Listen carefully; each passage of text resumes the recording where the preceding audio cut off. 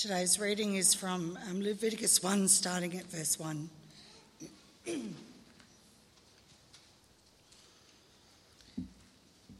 The Lord called to Moses and spoke to him from the tent of meeting. He said, "Speak to the Israelites and say to them, when anyone among you brings an offering to the Lord, bring as your offering an animal from either the herd or the flock.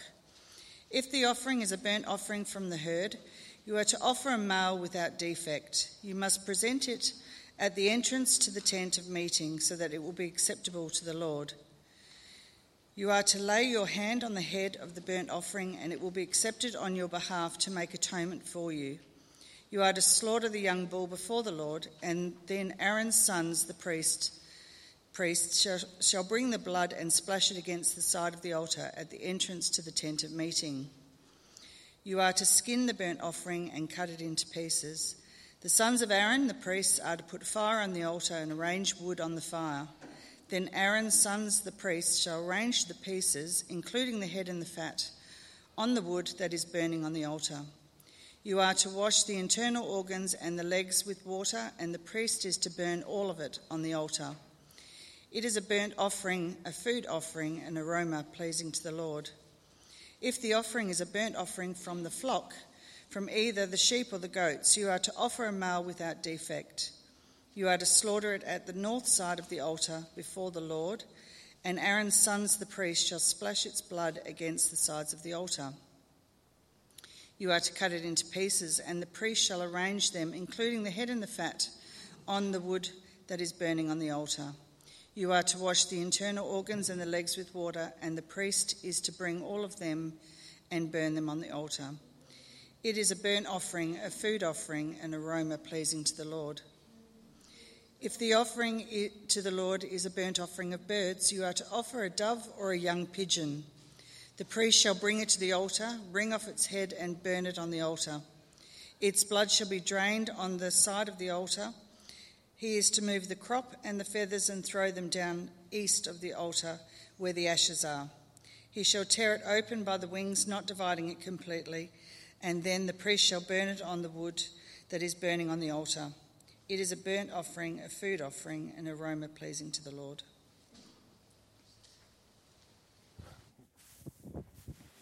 Thanks, Nicole. We're just going to have a little hiatus and then we're going to read the next 6 chapters. No, we won't be doing that. Were we to consider each of these chapters each week, we'd probably be able to dive into a lot of the details that we find in the sacrificial laws. But because we're looking at all the 5 offerings in one hit today, we're going to have to be a lot more broad. So I hope you don't mind if I don't answer any of those really pressing questions about why splashing blood on the side of the altar and things like that. But perhaps we can have a discussion afterwards.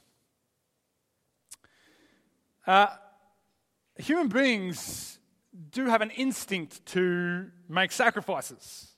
This is not just a biblical or religious thing that we're talking about. Parents make sacrifices for their children. For example, they might choose to live sparingly so that they can pay for their kids' education. People make sacrifices for their country. For example, risking their lives in its defense. And we can see a lot of that happening over in the Ukraine at this time. So many people coming to the defense of their country. But in many ways, I think this is a contrast to what might be our usual way of living, our transactional approach to life. Or I don't know, maybe deep down those sorts of things still do have a transactional motivation. Maybe we give up something today with the expectation that future generations will kind of pay it back. They'll live up to it. They'll honour it somehow. They'll do it justice. But in other ways, gifts are often given in exchange or with an expectation of return. Helping somebody, we might feel, puts them in our sort of debt for future favours. Taxes are offered, or perhaps we see them as taken, but they go with the expectation of services that are provided in return from the government. And maybe, just maybe, we tithe with the same mindset. We'll get something back. And I wonder if we see the Old Testament sacrifices and offerings in the same way, that rather than a relationship or a covenant context, they are about a bargain or a contract. People offer sacrifices, God offers protection and blessing in return. And so we might ask, well, what can I offer to get in God's good books? What can I offer in order to earn his favor, especially for, some day in the future where I'll really need it? And I want to phrase the question this way this morning, because as we look at all 5 of these offerings, we might ask that, what can I offer? Today, I don't offer animals, I don't cut them up into little pieces and burn them on an altar. So what can I offer?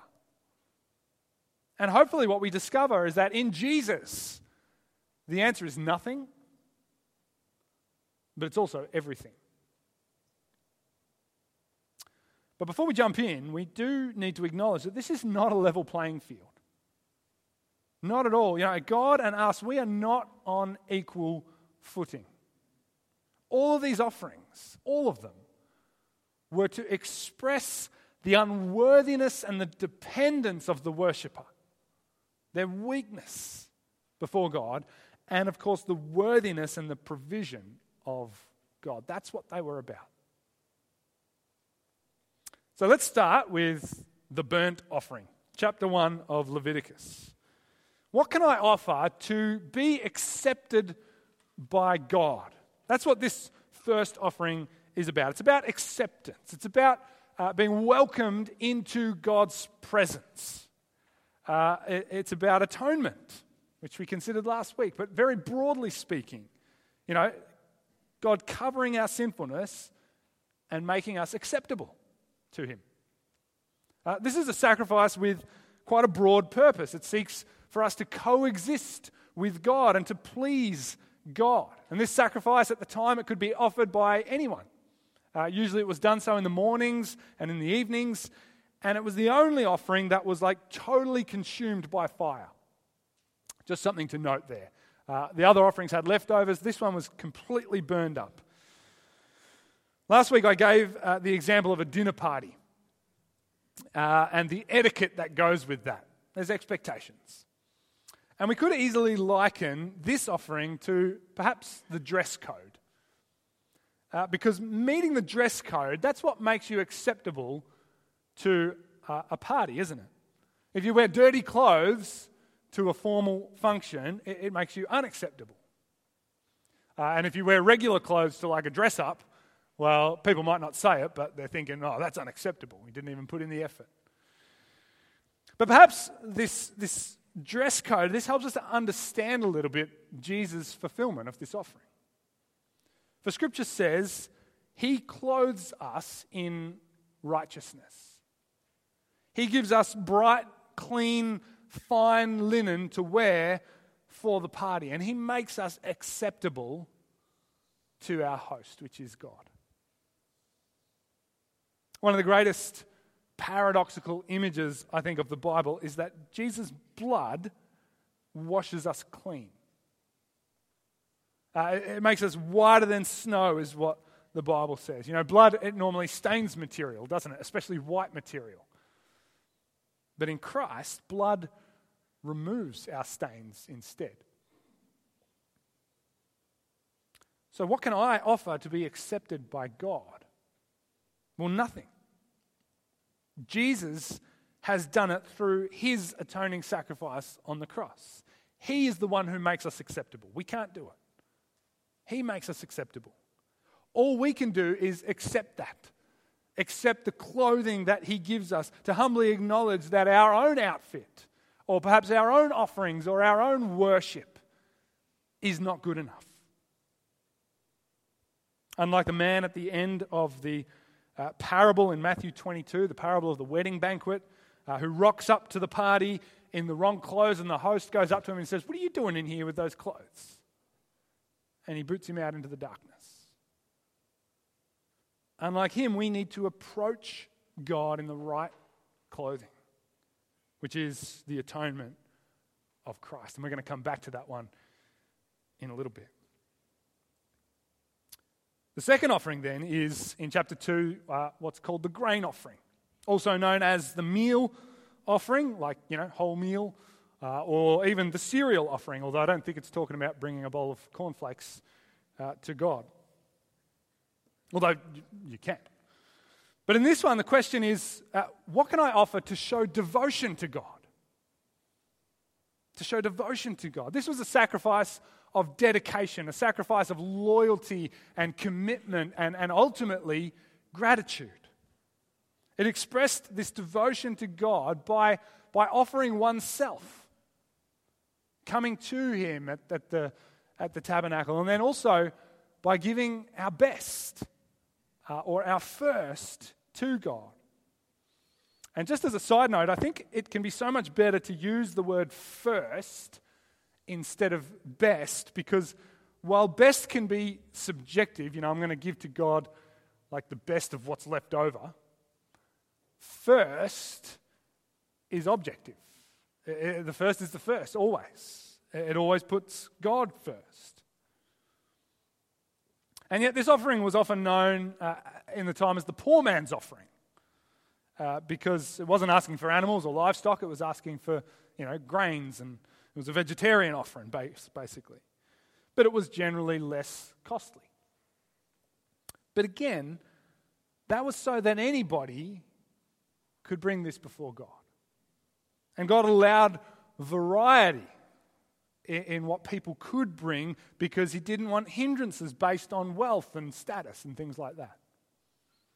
And perhaps it reminds us a little bit of the poor widow in the Gospels, whom Jesus kind of points out. This widow who gives so very little when compared with everybody else, but who gives so much when compared with what she has. 2 copper coins, and it's everything. It's her first, it's her best, it's everything. And so it is with Christ, isn't it? He gives His whole life. He impoverishes Himself completely so that we can be spiritually rich. His devotion to God and also to us is total. His priorities are unquestionable, aren't they? So what about us? We human beings, we naturally put our passions first, don't we? That's how we roll. Whatever excites us, whatever we love, whatever we're devoted to, whatever gives us joy, that is what we prioritize. That is what we give our first to, or our best. So what are you giving your first to? Is it to God? Or is it to your work? Or to your family? Is it to making money? Or building a reputation? Is it just to the time you can spend on your screens? When we ask that question, what can I offer to show my devotion to God? Well, in many ways, the answer is still nothing. Jesus, He does that for us. He showed 1,000% commitment in His death and resurrection on our behalf so that we could be rich. But the point is, His incredible offering, His incredible sacrifice, that is to excite us more than anything else in life. That is to be our greatest joy. Our gratitude for Jesus should be our highest passion in all of life. He must be our first love. And so the answer really is also everything. Because thanksgiving for the gospel, thanksgiving for the death and resurrection of Jesus, that is to be all-consuming. Our dedication is to be unquestionable, is to be unwavering, because Christ has given us everything. And our lives are defined by Him. And so then this thanksgiving takes us to the next offering in chapter 3, which is the fellowship offering, or otherwise known as the peace offering. And it's not so much about gaining peace with God, but what can I offer to celebrate peace with God? To celebrate it for what it's worth. And it comes back to the relationship stuff that we talked about last week, being in fellowship and communion with God. This, I think, was one of the most positive sacrifices that Israel offered, celebrating in every way, peace between God and man, but also peace with each other, fellowship with each other. And this is a good place to remember that the whole sacrificial system, and God designed it like this, it was about worship, yes, but it was also about fellowship with one another. A bit like we have on a Sunday. It's about worship, but it's also essentially, critically about fellowship too. Most of the offerings in those days, they would have meat left over, sometimes for the priests. That was their provision, but also for the people to enjoy, to feast on, to celebrate. And there's a reason I keep coming back to this illustration of like a dinner party, because Scripture is full of that imagery. All the way through, feasts and festivals in the Old Testament law. Jesus, when he came, eating and drinking with basically everybody that he ministered to. And the aforementioned wedding banquet, which describes that, ultimate celebration at the end of the age. But perhaps the greatest pointer is the Last Supper, the Lord's Supper, where we see Jesus sitting at the table there in relationship with his disciples, communing over a meal, and then revealing himself to be the very food and drink that we celebrate with. He is the very content of the meal. So Jesus is, as we saw last week, the sacrifice who is tragically slaughtered. He is the Lamb of God, but he's also the provided sustenance and the delightful food with which we rejoice over and give thanks for. Why? Because he is our peace with God. He is our reconciliation. He is our restored relationship. He is the meal of our fellowship. What can I offer to celebrate peace with God? Well, really, it's just a humble willingness to appreciate and enjoy what Jesus has already given, which is himself, as well as surrendering to it. That's still needed. If you go to someone's house and they put a delicious meal in front of you, you don't reject that, do you? You dig in. You enjoy it. You eat it with gratitude and delight. You kind of give yourself over to it. And this is all we can do. All we can offer for peace with God. It's gratitude, it's delight, it's enjoyment, it's appreciation. L'chaim, to life, prost, cheers. That's what we should be saying to each other. I often wish we could do that over the Lord's Supper, but I think sometimes we feel like it might be a bit sacrilege or something. But it's rejoicing. Next up then in chapter 4 and a bit of chapter 5 is the sin offering. This is the sacrifice we considered last week, the first goat on the Day of Atonement. What can I offer to be forgiven by God? This was a sacrifice of purification from sin. But particularly, as you read through that chapter, and if you didn't get to do that this past week, I encourage you maybe to go away and still do that. As well as chapters 8 to 10. It's a fair bit of reading there, but it's good stuff.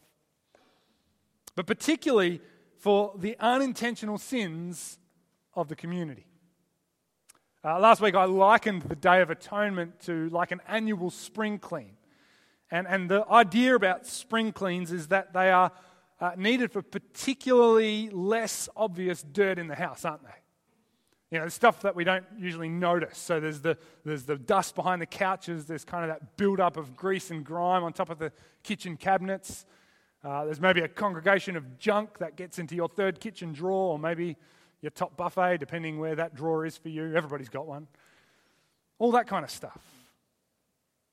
And so it is with our unintentional sins, or even the sins that we are ignorant of.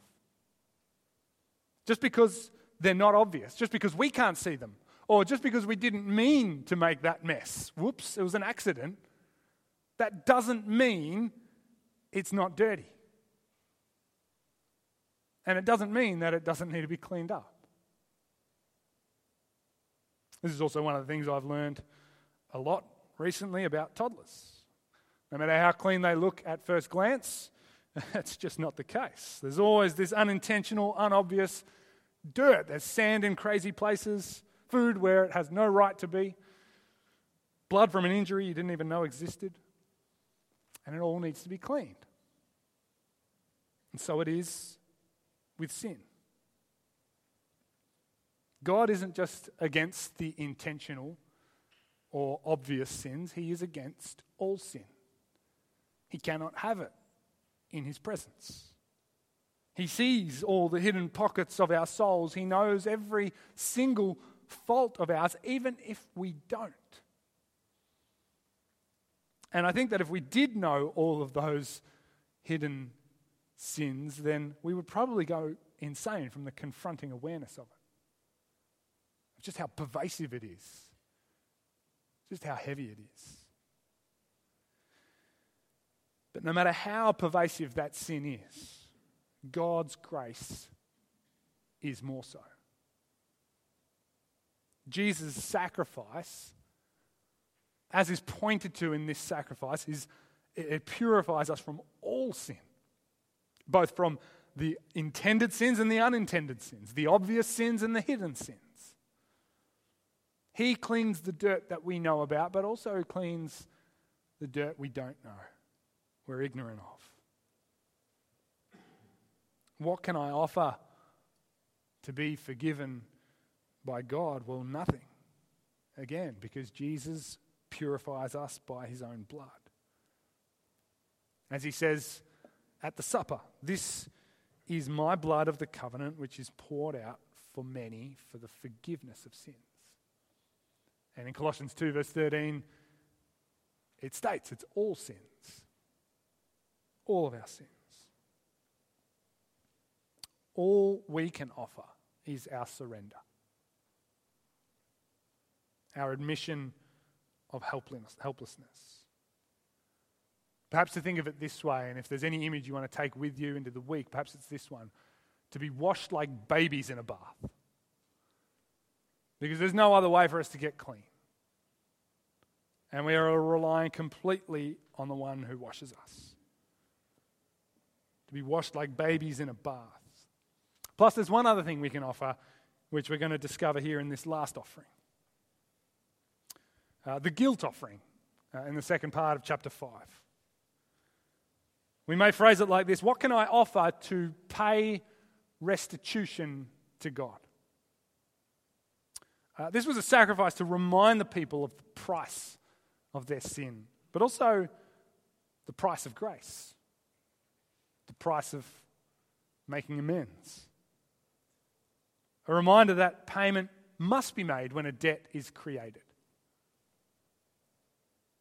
Sin is our debt before God, and it cannot be dismissed. It costs something. In fact, it costs a great deal. And if we don't see it in our own lives, we're reminded, for example, in what John prayed for before, the shooting in America. Sin is extremely costly.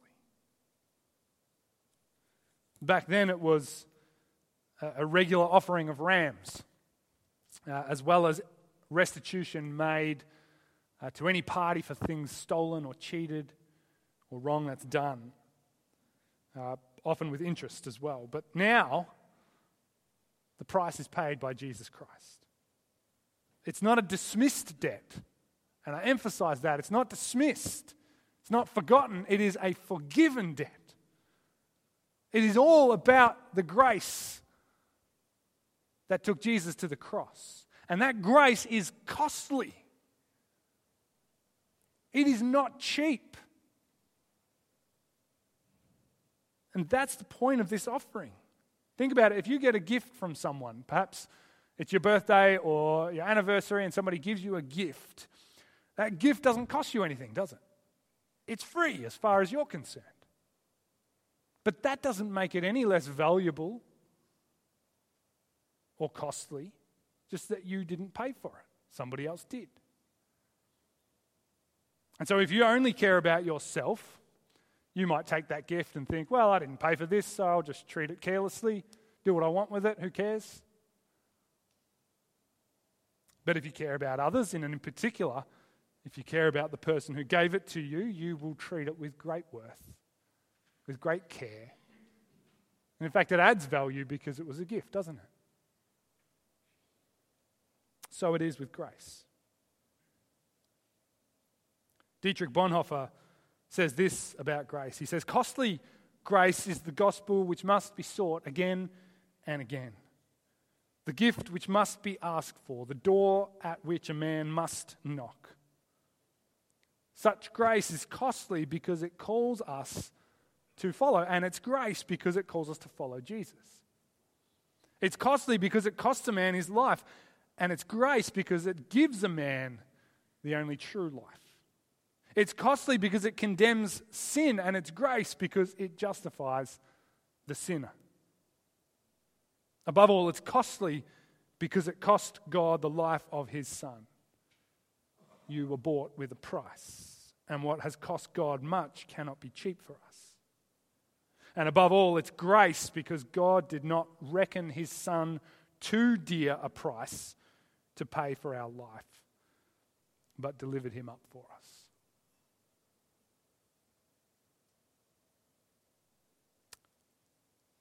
What can I offer to pay restitution to God? Absolutely nothing. Absolutely nothing. Upon your very first sin, or the nature of your sinfulness from the beginning of your life, the debt was too much for you to pay. Only Jesus can pay it. Only he can make amends. Only he can offer restitution. But we can and must pay repentance. That is our sacrifice. That is our offering. That is the one more thing that I talked about before. We must acknowledge the weight of our sin and the cost of grace and the price that Jesus paid, and repent of that sin. And so in many ways it still costs us everything. We have to turn from our self-reliance and give up our earthly lives in order to turn to Jesus and follow him. And as we talked about last week, that means denying ourselves.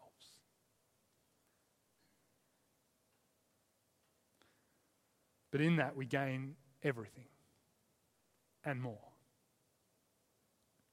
Jesus' gift is truly priceless.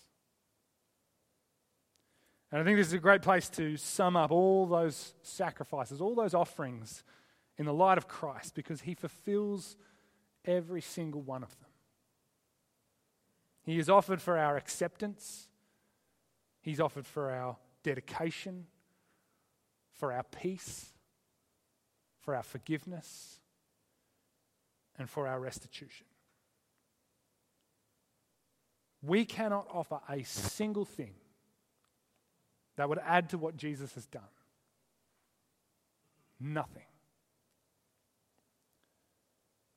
And yet we're called to offer everything. Because our admission of spiritual bankruptcy, our acknowledgement of the need to surrender, and our acceptance of costly grace, well, that is everything. There's no partial acceptance. It's full. It's everything. So what can we do, or what can we offer to God? Well, Jesus makes us acceptable so that we can praise him and worship him, as we're doing here this morning. Jesus' devotion is on our behalf so that we can live in all-consuming thanksgiving. Jesus gives us peace with God so we can enjoy it, enjoy fellowship with him and with each other. Jesus forgives our sin and washes us clean so that we can just surrender and accept that cleansing in every part of our lives. And Jesus pays our restitution to God so that we can know the weight, the cost of sin and grace, and find freedom in repentance. Animal sacrifices are no longer necessary for us as Christians. Jesus' sacrifice is final. His was the last blood to be shed for any of these purposes. But these purposes, they stay with us. Because disciples are, in Paul's words, living sacrifices. Which means our entire lives are about worship, thanksgiving, fellowship, surrender, repentance, and the beautiful atonement of Jesus Christ. Shall we pray?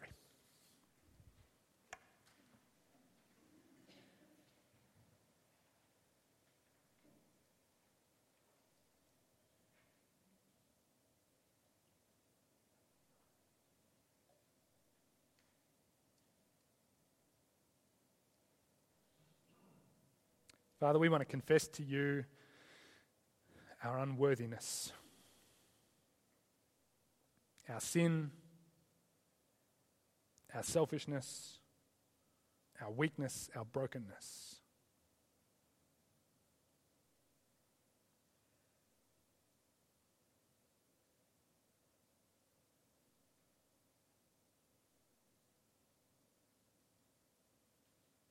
We acknowledge, Lord, that we